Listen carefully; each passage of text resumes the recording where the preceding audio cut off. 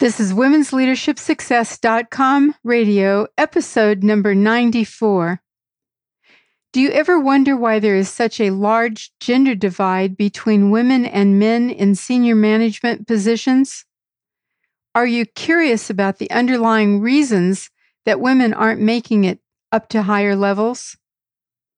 Do you want to know the two most important attributes to help you advance your career?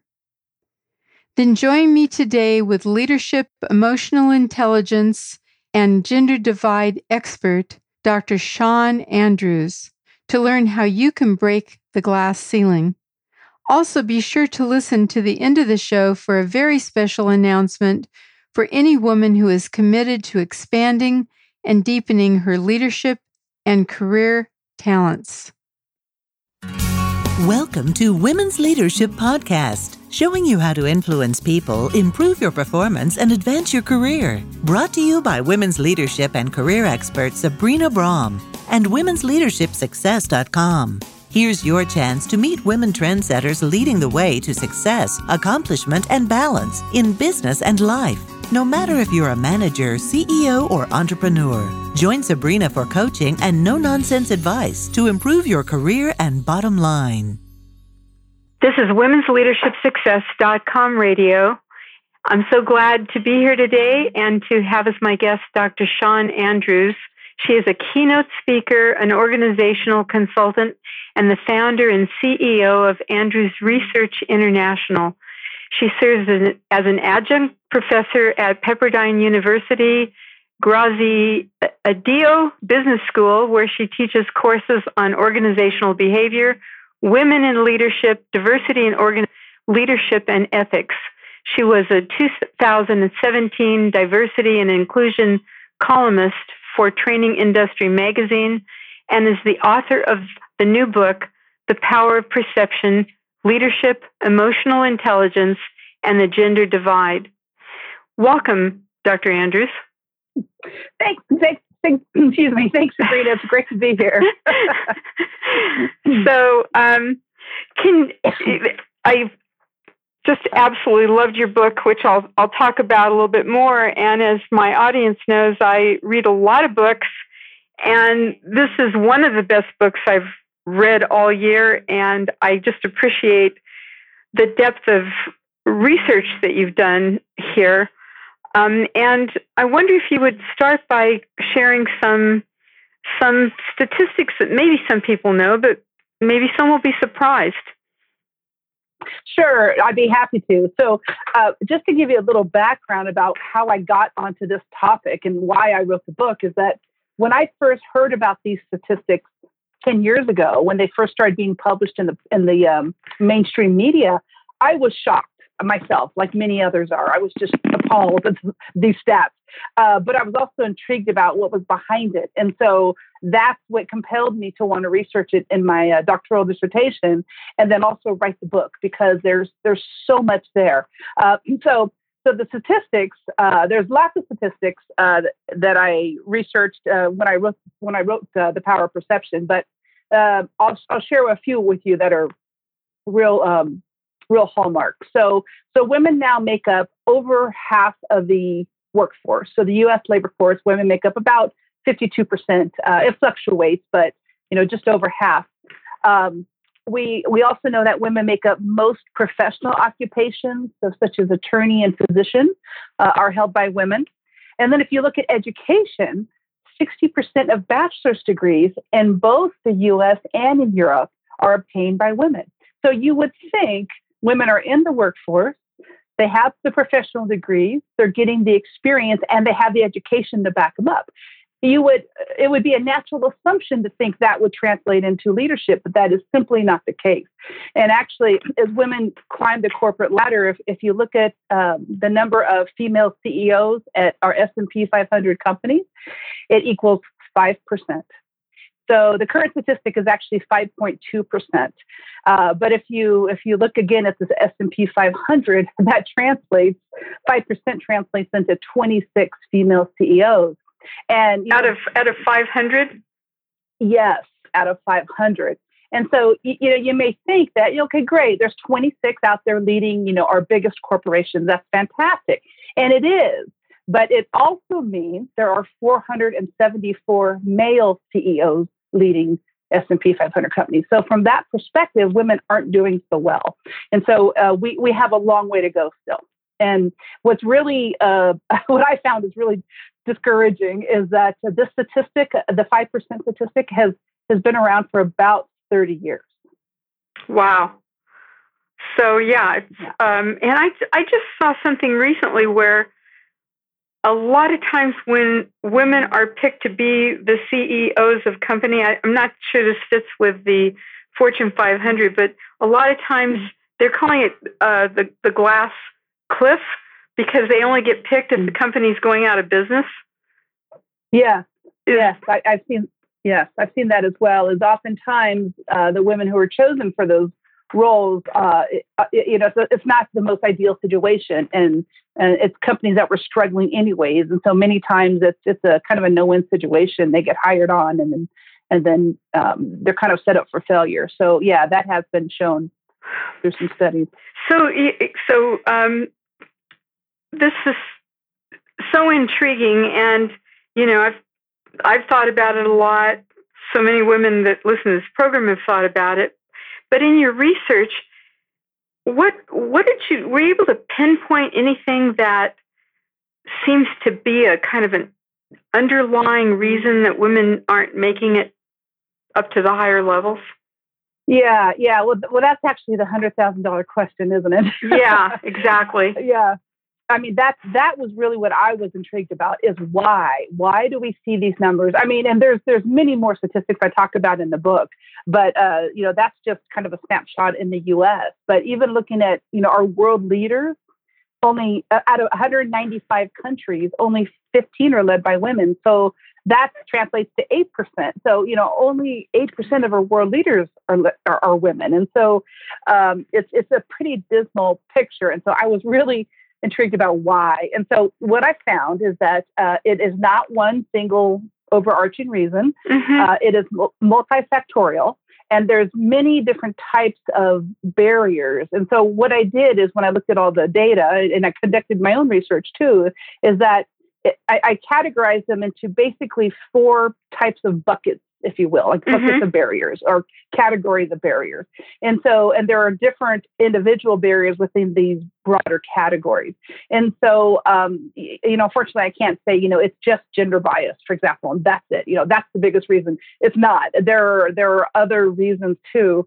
And then some of these barriers are passed on and reinforced from generation to generation, and others, we can affect right away just through awareness and dialogue and action. So it's kind of a mixed bag, So, well, I'm thinking. You want me? Yeah, well, you want me to go?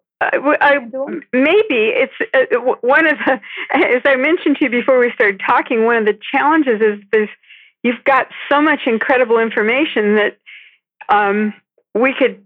I'm thinking I'd like you to come back another time, and we'll go deeper into some of the areas we don't cover today, if you'd be willing to do that. So sure. But one of the things that I'm wondering is, because what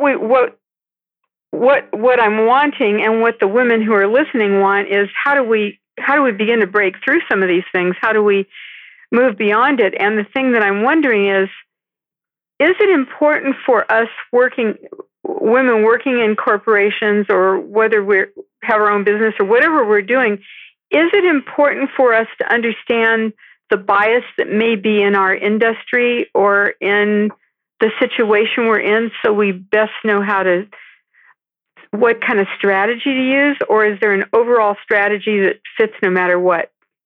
And maybe that's a question there. Yeah. And unfortunately, and I'm actually someone who likes to, I do the research, and I wanted it to be nice and tidy. And as Brene Brown mentioned in her TED Talk, The Power of Vulnerability, I tried to put it into a nice little bento box, trying to organize it and break it down. But it's just simply not that. There's multiple barriers. There's multiple things we can do, which is positive, actually. That's the good news, is there's lots of things we can do from both an individual standpoint, but also an organizational standpoint to address the different types of barriers. Okay. So give us one of the buckets. Give us one. Yeah. Yeah. Okay. Perfect. Yeah. I think it'll help your listeners kind of wrap their heads around the issues if I just kind of give a quick overview of what the categories are. Okay, good. Okay, so the first category of barriers is what's called structural obstacles. So these are like physical reasons why, we don't see more women leading. So one of these barriers is lack of access to informal networks. And another name for that is the Old Boys Network. So it's still alive and well. And there are still many women who don't have access to these informal networks, such as, sporting events, taking customers out to golf, drinks or dinner after a conference. And so these informal networks are important because, for a number of reasons. First of all, people are in a relaxed setting. They tend to let their guard down. They share personal information about themselves, and it's great for relationship building and also for getting intel about not only your company but your competitors. Mm-hmm. So who wouldn't want to be in an environment like that? Mm-hmm. But still, even today, even though many women now, let's say, play golf, for example, it's still a male bastion. Most women aren't, still part of it. Golf is still male dominated, and there are some industries that still, use golf as a key relationship building lever. And so that's just one example. But it could be catching a basketball game after a conference or something. And actually, I'll give you a real world example of that. Is last year a pharmaceutical company had a conference in New York, mm-hmm. in Manhattan.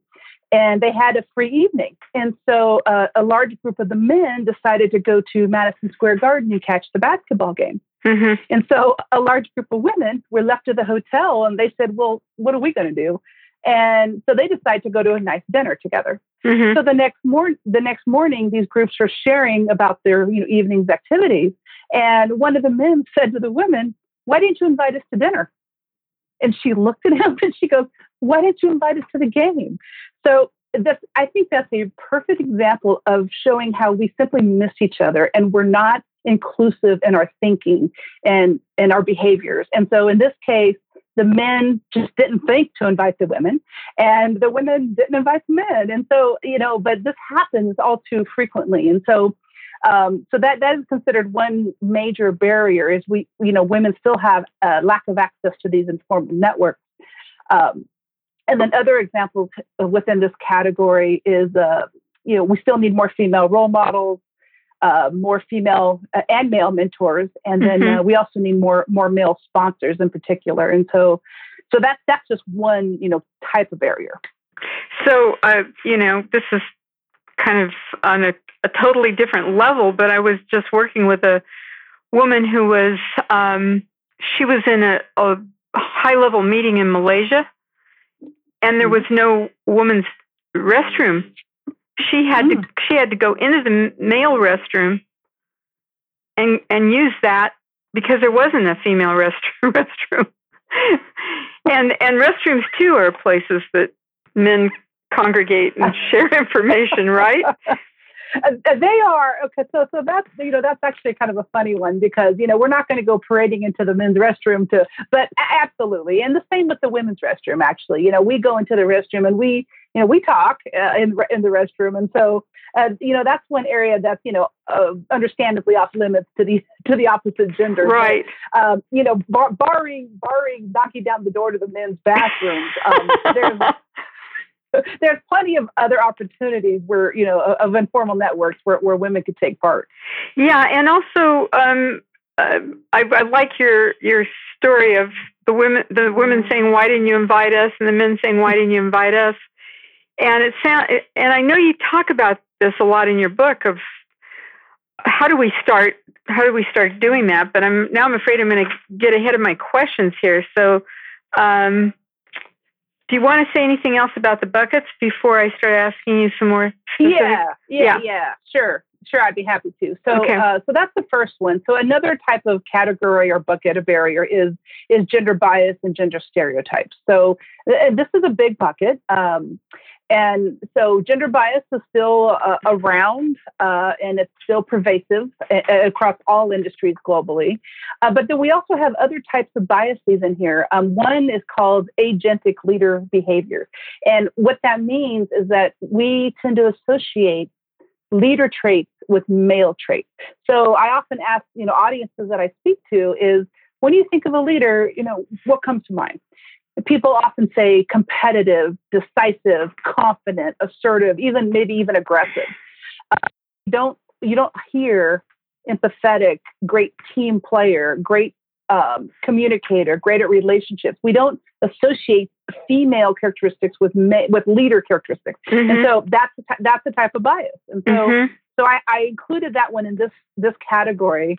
And then the other type of bias is called something called role congruity theory. And what that is that, we make assumptions of that people have to act in certain ways to be successful in a role. So I'll give you an example, Sabrina. Take a female leader in the military. So a female could be a fantastic leader, but she may not be met positively by her platoon or the troops that she leads because she's in a role considered to be incongruent with a female. So we can also look at the other side of the coin. Let's take a male nurse. A male could be a great nurse, but he may not be met positively by those that from those that he works with, or even the patients he cares for, because he's in a role considered to be incongruent with a male. And so these are all they're rooted in bias. They're not based in fact, and we make these assumptions. So all of those are in the kind of the bucket of the gender bias, bucket. And I also want to mention that we have several female military leaders that listen to this program, and I'm talking around the world, that are looking for suggestions of how to deal with this, because they're dealing with this so much. So yeah, and that basically, that's role congruity theory that they're coming up against, is that we have these assumptions, these broad-based assumptions that, a female can't be a good leader in the military situation. Well, that's simply not true. They absolutely can. And my advice to women if you happen to be in a profession that's male dominated, my advice to you is that, yes, you likely will come up against some barriers and some perceptions or misperceptions. But if it's an area that you care about, don't give up on it. Stay in there and just know that you're going to hit some bumps in the road, but you can be successful. It's just going to be, you're going to meet, more resistance than you would if you were in more of a stereotypical female occupation. Right. You're the pioneer. You're paving the way for the rest of us. Yeah, absolutely. And then there's been lots of successful stories of women in male-dominated occupations who have been successful. My sister is actually a great example. My older sister has worked in the construction industry for 30 years now. And she started as a basic, started as a civil engineer and then a project manager, and worked her way up. And now she's senior vice president. Now, she had some bumps. She absolutely encountered gender bias and obstacles and barriers, but she pressed on, and so she was able to make it to a top leadership level. And so it absolutely can be done, but you're going to experience more resistance. But right, don't give up. Right. So any more bucket? Yes. So the third category is what I call individual mindsets. And so a large percentage of women actually hold themselves back. So these are internal barriers. So what the data shows is that women tend to get to the director level, and then they either stay there and settle in, or tend to drop off. Very few go on past that to the VP, president, or even the C-suite. So And it's for different reasons too, that women hold themselves back. Oftentimes the women that I interviewed in my research and for the book, they shared with me that, they got to a certain level and then they looked at the top and said, I don't want any part of that. I don't want the politics at the top. I don't want to have to be that political, and I value my work-life balance more. And I've heard that repeatedly. And so oftentimes women just want different things than men do. So, but that I do have it as a type of barrier, because it is one of the reasons we don't see more women leading. And then another example here, Sabrina, is what's called office housework. And that as it implies, it's kind of doing the behind the scenes tasks that are important to keep a company running smoothly, but often don't get recognized. So examples are like bringing the donuts, for example, taking the notes at the meeting, planning the holiday party, mentoring the new hire. And so there's lots of things that women, the vast majority of women, volunteer for these activities. And it's because women want to be helpful, and that's a fantastic trait. But again, the downside is they often don't get recognized, and these are time-consuming activities. And so I want to ask you a question about that, Sean, because I actually ran into this. I've run into it more than one time, and in this particular situation, the boss was asking the women to put the conference together, which every year they keep being asked to do that, which is a huge amount of work. And there's a lot of other people in the company, mostly males, that could be doing this. And what I suggested to them was that they put it out as they thought that other people should have an opportunity to be professionally developed. And I'm wondering if you have any other suggestions, because I see this happening a lot with women where they're kind of slotted into the role of, oh, okay, you're good at the parties, you're good at putting the conference together, and you did such a good job last year, so why don't we just have you keep doing it? So any suggestions there? Yeah, actually, I have two suggestions. The first suggestion, if you're the in charge of creating the next event, don't ask for volunteers, because 90% of the time women are going to raise their hand and volunteer. Okay. And again, that's a good thing. Women are being helpful, but I would suggest instead is to assign volunteer. Not, I guess it'd be a voluntold, not a volunteer, but assign. I like it. You're voluntold. Yeah. So select people for these roles. Don't just ask for volunteers, because if you select people, then you're guaranteed to get an even distribution of men and women.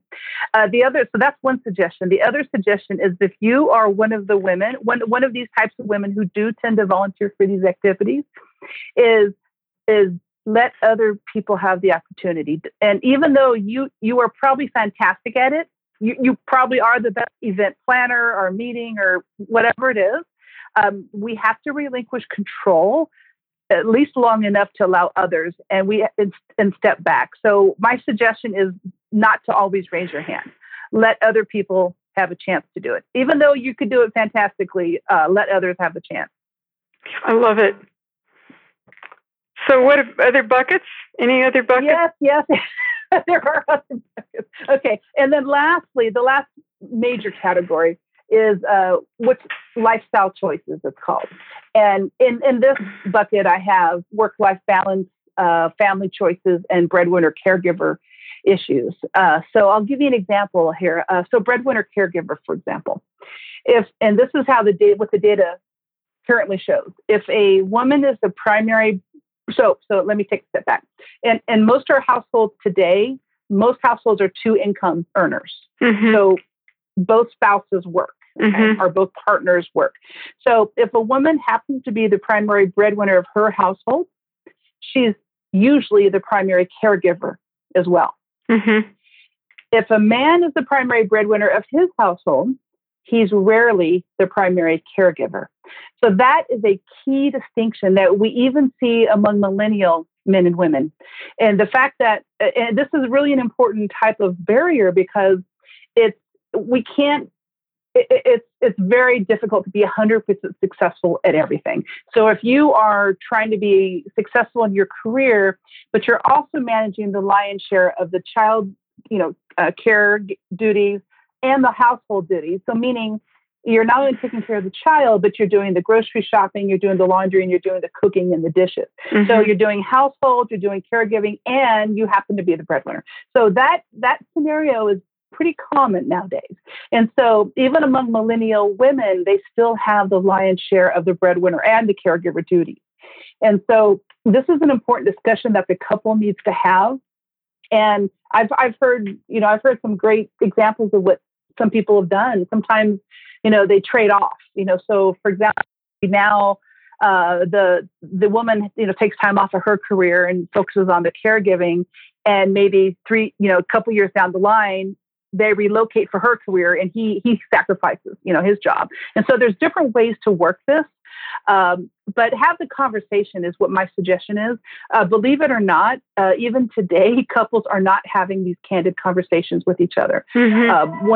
One of the women that I interviewed worked in the financial industry, and she owned her own financial consulting firm. And what she shared with me is that when they had their children, her and her husband did not have the conversation about who would take time off and care for the children. And they simply didn't have that. And I asked her why. I said, why didn't you talk about this? And she says, well, I just assumed I'd be the one to do it. And my husband wouldn't want to or couldn't, and so I would not suggest that. I would suggest, even if you think have assumptions, have that conversation with your partner, because it's critically important. And so it does play into career advancement. Yeah, and it's also, just because I come from a background of being a psychotherapist, it's also better for the relationship. It's better if you have these conversations and you work it out. Because at some point, if you're doing all of it, you're going to end up resenting it. Yeah. It really isn't a good idea. Yeah, it's a great point. What percentage of women are single caregivers? Actually, it's very large. It's a large percentage. The last time I looked at those numbers, I think the majority of the two earner households was somewhere in the range of like 70% of households were dual income. Mm-hmm. And then I think like 50, it was about 50 that were single parent households as well, mostly single mother households. And so it's a large percentage. So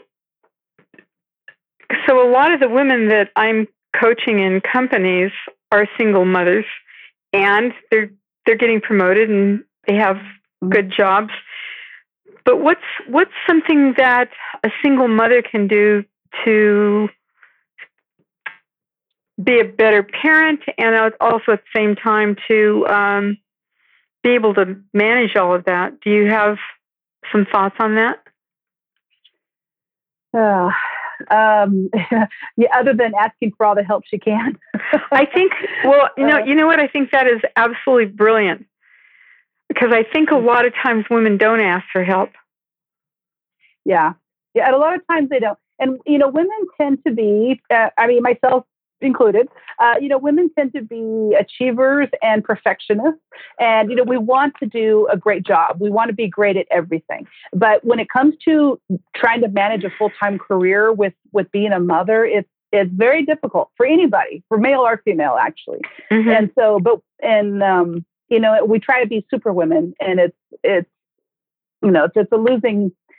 I'm not saying a losing battle, but it's a very difficult road. And, your single mothers, listeners out there are well aware of that. Mm-hmm. I'm not, but asking for help is one, from, friends and family support, even, colleagues, who would be willing to help out, who could, relate. As far as the career wise, is we haven't talked about it, we haven't touched on it yet, but getting mentors and sponsors would help your career. Mm-hmm. And the difference there is a sponsor, a mentor helps you in your current role, whereas a sponsor helps you get to your next role. Right. And so it's critically important for women to have male, and I'll say male sponsors. And the reason for that, again, is the optics. It's the perceptions of it. So I'll give you an example is if you have a high level meeting of, let's say, executives, and Susan speaks up in the meeting and says, I think Jane should be promoted. Jane is fantastic. Mm-hmm. Well, that's great, but it may not carry a lot of weight because the perception may be that Susan's only supporting Jane because she's another woman. If Bob speaks up and says, Jane's fantastic, I think Jane should be promoted, the perception, again, is going to be that's going to carry more weight and credibility, because if a man stands up and says, Jane is great, we need a promoter, mm-hmm. and people listen to that. And so I talk about that in my book, that in advocates, so that's one reason, first of all, is that it carries more credibility. The other reason it's important for women to have male sponsors is that because men are, the vast majority of positions of power are held by men. And so men are in those decision-making positions. And so for those two reasons, it's really important for women to seek out male sponsors and male advocates.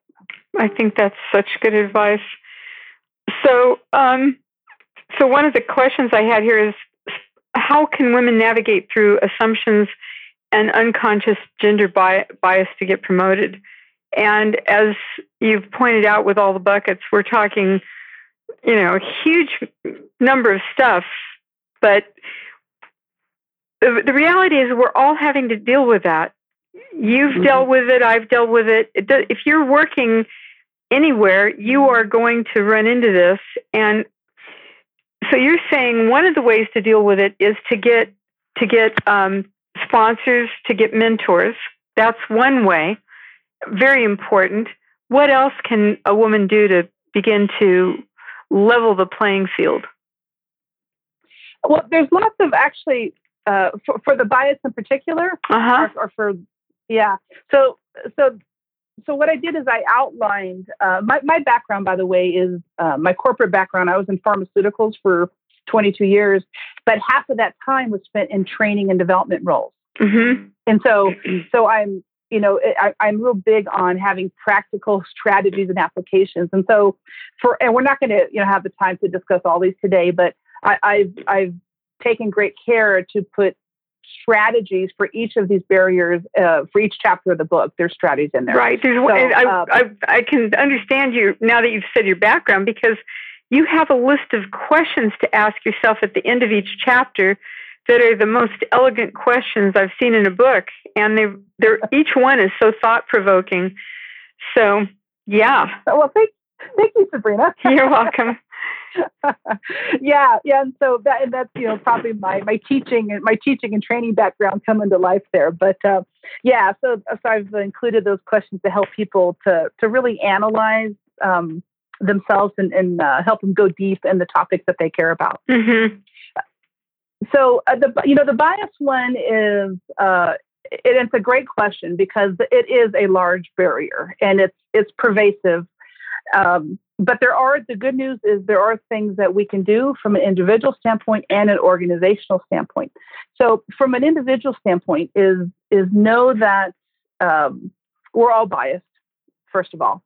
And that's based on our upbringing, our backgrounds, our values, our assumptions. We carry these biases with us. Mm-hmm. And so my first thing is to be honest with yourself about any blind spots you may have about biases. Mm-hmm. And to adopt a mindful approach in your interactions with other people and your decision making.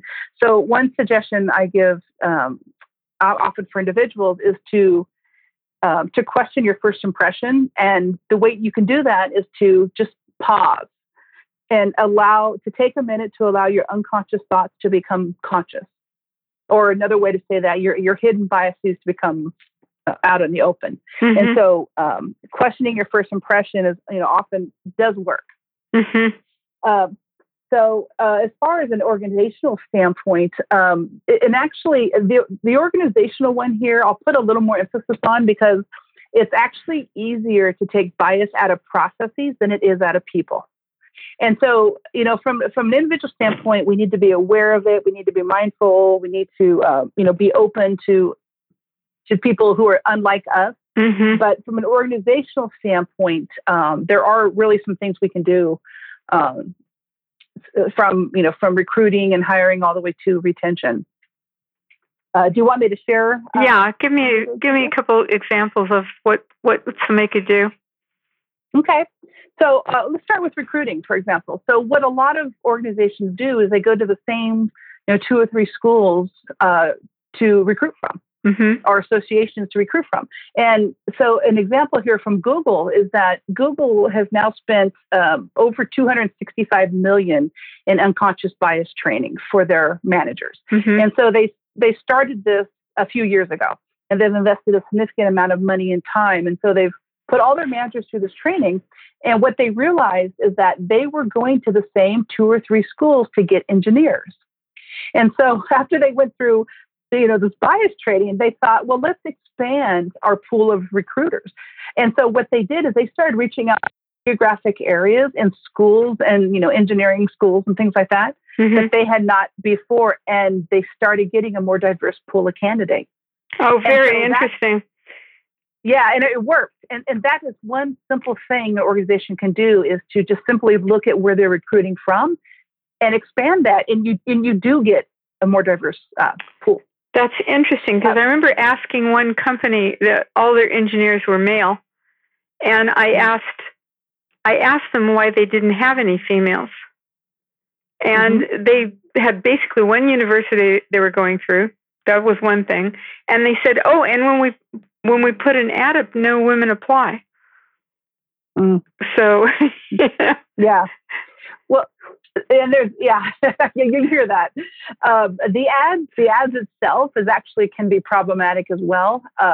There's actually a software out there, and I can't remember the name of it right now, but that helps companies to make sure their ads are not are gender neutral.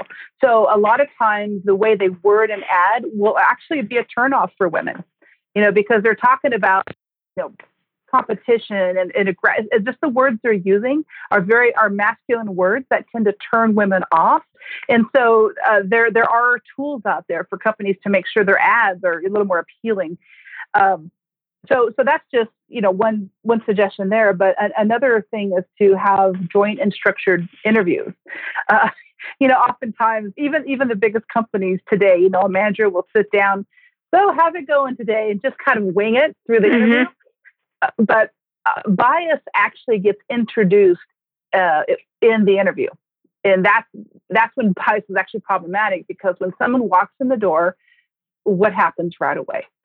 Within the first 30 seconds, we're sizing them up, we're making assumptions about them, mm-hmm. and our biases are in play. So, we're looking at their gender, we're looking at their age, we're looking at the color of their skin, and we're making assumptions. So bias is actually in the interview process. Mm-hmm. And so having joint interviews actually with 2 or 3 people at one time is a good way to minimize bias.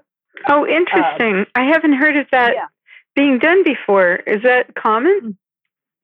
It's becoming more common as more and more companies have awareness. They're starting to do it. But if you don't have, so joint interviews is a great way to minimize it, because then you can debrief with that panel afterwards and say, what do you think? And I thought they were great. Well, I didn't think so much. But if you don't have that, if your company is not doing that, you can also have single interviews, but make sure they're structured and make sure you have that debrief after with the other the other interview team because it's critically important to debrief. I always like to say, we wouldn't marry someone based off of a first date. Right? We also we shouldn't hire someone off of one interview. So, we need other opinions. We need a series of interviews to make a more informed decision. Boy, I'm trying to figure out which questions to ask you, because we're going to run out of time here. And so let's see.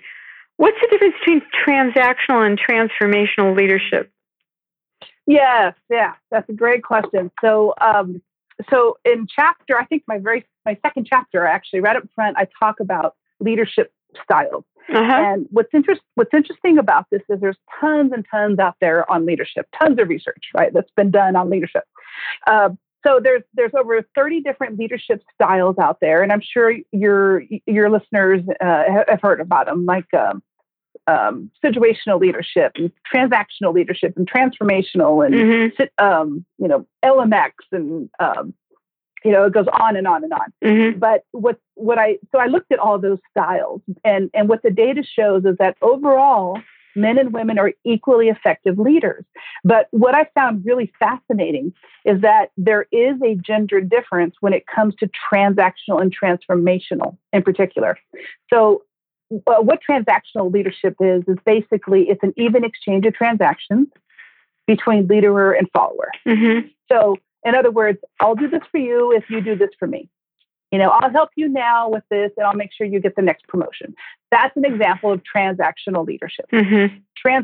And so that's been around a long time, and that type of leadership is associated with the male style of leadership. Mm-hmm. Transformational leadership is very different. So that's built around more even levels of collaboration, problem solving, decision making, more joint collaboration. Mm-hmm. But it's also based on emotions, values, ethics, and long-term goals. So women naturally have those strengths. So I like to remind women of this is women have these strengths inherent in them, and they're very good at those characteristics. And the data has shown that transformational leadership is the type of leadership we need today in our contemporary organizations that are, fast-paced, competitive, global, and highly matrixed. So the transformational type, where the leader and follower are actually making joint decisions, working together, they're building relationships, and in that process, they're both transformed, hence the name, and they're both inspired to higher levels of performance. So that's the type of leadership we need for contemporary organizations, and women naturally have those skill sets. Nice. And so how can they maximize those characteristics and show the companies that this is really a good thing for them to get promoted and be using? Yeah, that's a great question. So what women can do, and I'll give you a few suggestions. So first of all is leverage their empathy. So I looked at emotional intelligence as part of my research, and, and for all the EQ skills, empathy is the one where women are 3 times higher than men. So women are markedly higher. And so leveraging your empathy actually will help you maximize your transformational leadership skills. Your listening skills is another thing that women can leverage, and that actually goes along with empathy. We have to be good listeners and able to put ourselves in the other person's shoes. Mm-hmm. Another thing that women can do to maximize their strengths is women tend to be very good at teamwork and collaboration. Mm-hmm. Is just leverage it. Maximize that. If you're good at it, keep doing it, and getting better at that. So that's another thing. And then leveraging your relationships too. And again, from an emotional intelligence standpoint, that's one area that women tend to score higher than men in, is interpersonal relationships. So simply leveraging those things can help your female listeners, actually, and your male listeners, be better transformational leaders. Mm-hmm. And improve employee engagement, which is a big thing in a company. Absolutely. And that actually goes along with transformational leadership too. That's been shown that people are more engaged, they're more energized, they tend to stick around, you have better retention. And so there's all kinds of positive things that come out of being a transformational leader. So a lot of the women I've worked with say, I don't want to get involved in office politics, which it makes it pretty difficult to get promoted. And so my question is, talk about informal networks and why these are important for women to participate in. It's a kind of a different frame than office politics. It's right. It's a different way to look at it. Yeah, yeah, and framing is a good word. It could be perceived as politics, absolutely, but you could also frame it as a relationship building, key relationship building that's necessary. And as I mentioned before, in these types of settings, people let their guard down, they share information, you build relationships. They're critically important. I'll give you an example. Is let's say your boss. Let's say you have a male boss, and they're thinking about who's in line for the next promotion. Who do they think of? It's often the guy that they play racquetball with, or have they played golf with several times, or they dined with several times. So it's the people they built the relationships with, and so it's critically important. I also teach. I teach MBA. I teach in the MBA program at Pepperdine, and a lot of my students are millennials. And I just last semester, I actually had one of the female students share with me that she works at Apple in an Apple store, and there was a group of her male colleagues that were having an informal network every week for 2 years, and she had no idea that it was going on. She just wasn't invited to it. And they were getting together after work, once a week. They'd chit chat, have drinks, and how much better are their relationships because of that networking. And when she found out, she was shocked because she worked with these guys every day, and she had no idea that they were meeting on a weekly basis for 2 years. So it's just an example of how many women are left out of these networks. So I would say to women, reframe it not as necessarily a political thing, but as a powerful tool that can help boost your career. And if you're a male listener right now, I would encourage you to invite the women, into the network. And if you're a female listener, I would suggest you to ask to be a part of it and participate. And it's a good thing to ask your sponsor or your mentor. Absolutely. Because they can help get you into those. So you say that there's 2 attributes that will help to advance your career. What are those attributes? Oh, that's a tough one. There are actually there's lots of different attributes, and we vary so much individually. But from emotional intelligence perspective, if I would think the 2 most important attributes for women in particular is confidence and assertiveness. Okay. And we often hear, women, and it's true sometimes that women don't have the confidence to take on the new challenge or to take a risk. And so women tend to be more calculated in their decisions.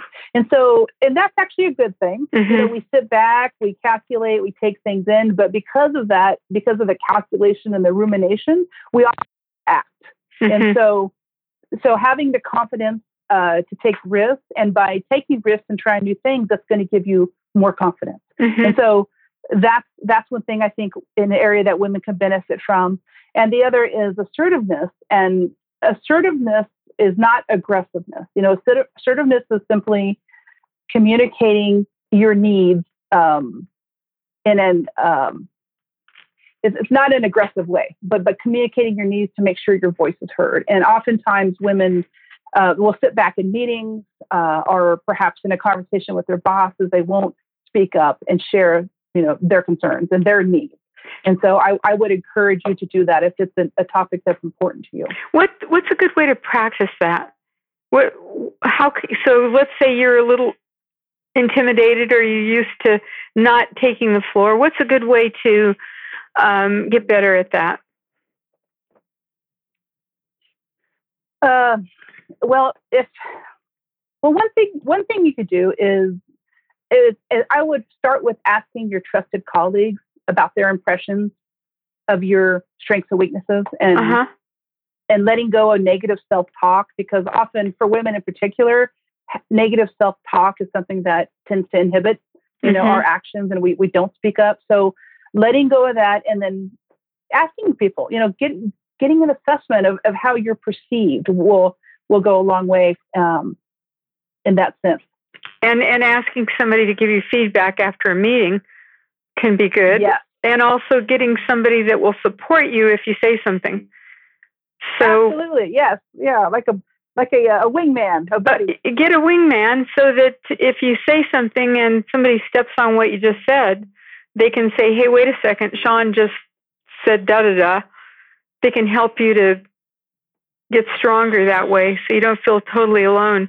I just the other day somebody said to me they were in a meeting with there were 40 men and there were only 2 women in the room. Mm-hmm. And that many times they would get stepped on with something they were saying, and then they started getting men that were supportive that would step up and say good idea or make a comment right then.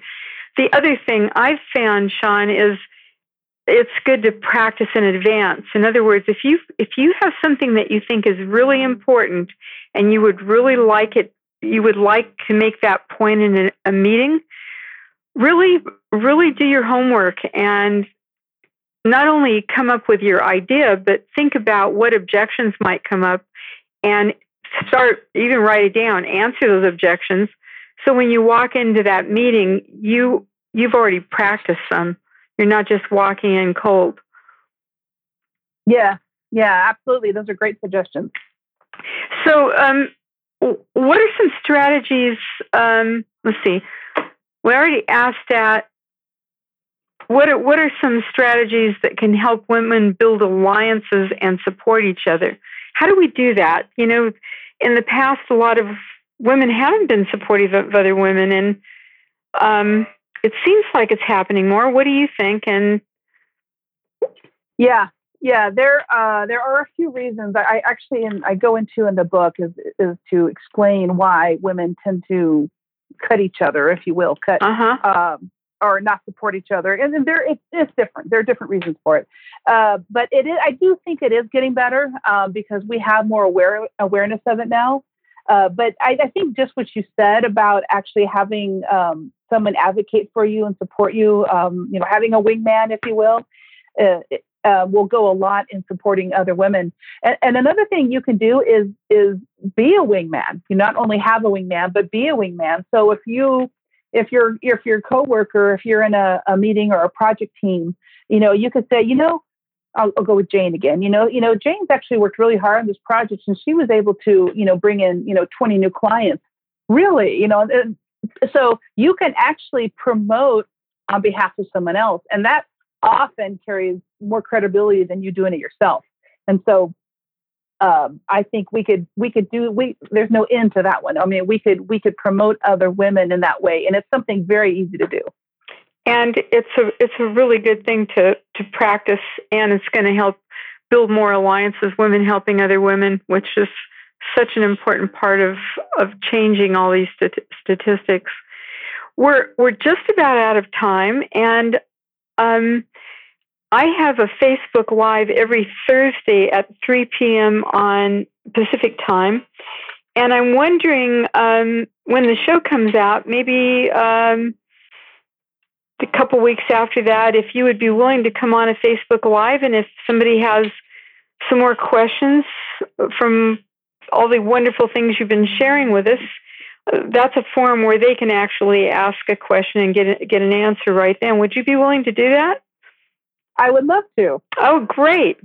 So let's plan that out. And I have at the end of the show, I tell how you can find out when things are coming up on the Facebook Live, and I'll put it up when Dr. Andrews is going to be coming onto the show.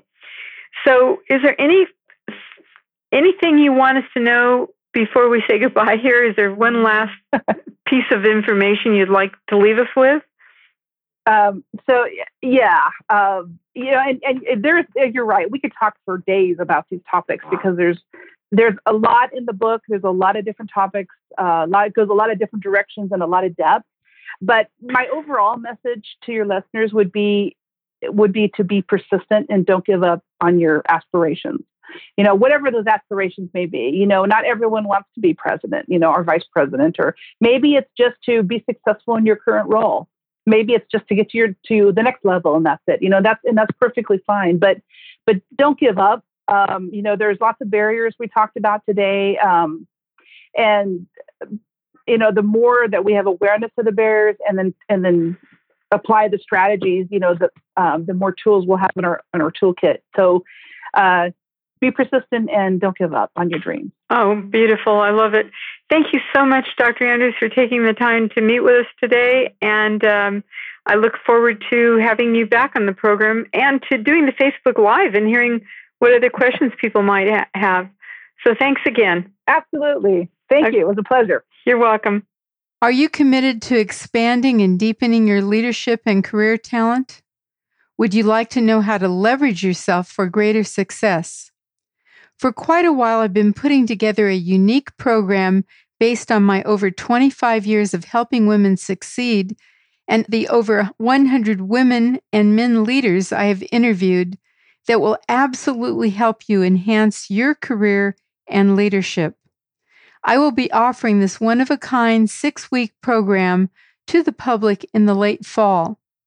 What is exciting for me is that before I take this special program to the public, I've decided to invite a small group of motivated women and female clients to be part of my inner circle and take them through this program, which starts in August. If you are committed to taking your career and leadership to the next level and need a clear picture of you as a transformational leader, my program, Activate Your Career Building Superpowers, can help you get there.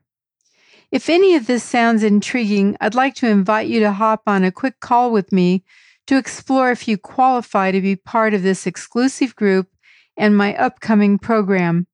Simply shoot me an email at information@womensleadershipsuccess.com or go to www.womensleadershipsuccess.com and fill out the box on the right. Bye for now, and thanks for listening. Thank you for joining your host, Sabrina Braham, on another Women's Leadership Podcast. If you have questions or comments, you can email her at sabrina@sabrinabraham.com. Since 1989, Sabrina and her team have helped hundreds of women managers, business leaders, and entrepreneurs with valuable trainings, articles, books, and executive coaching. For additional tips, interviews, and free access to Great Leaders Today mini course, visit www.womensleadershipsuccess.com.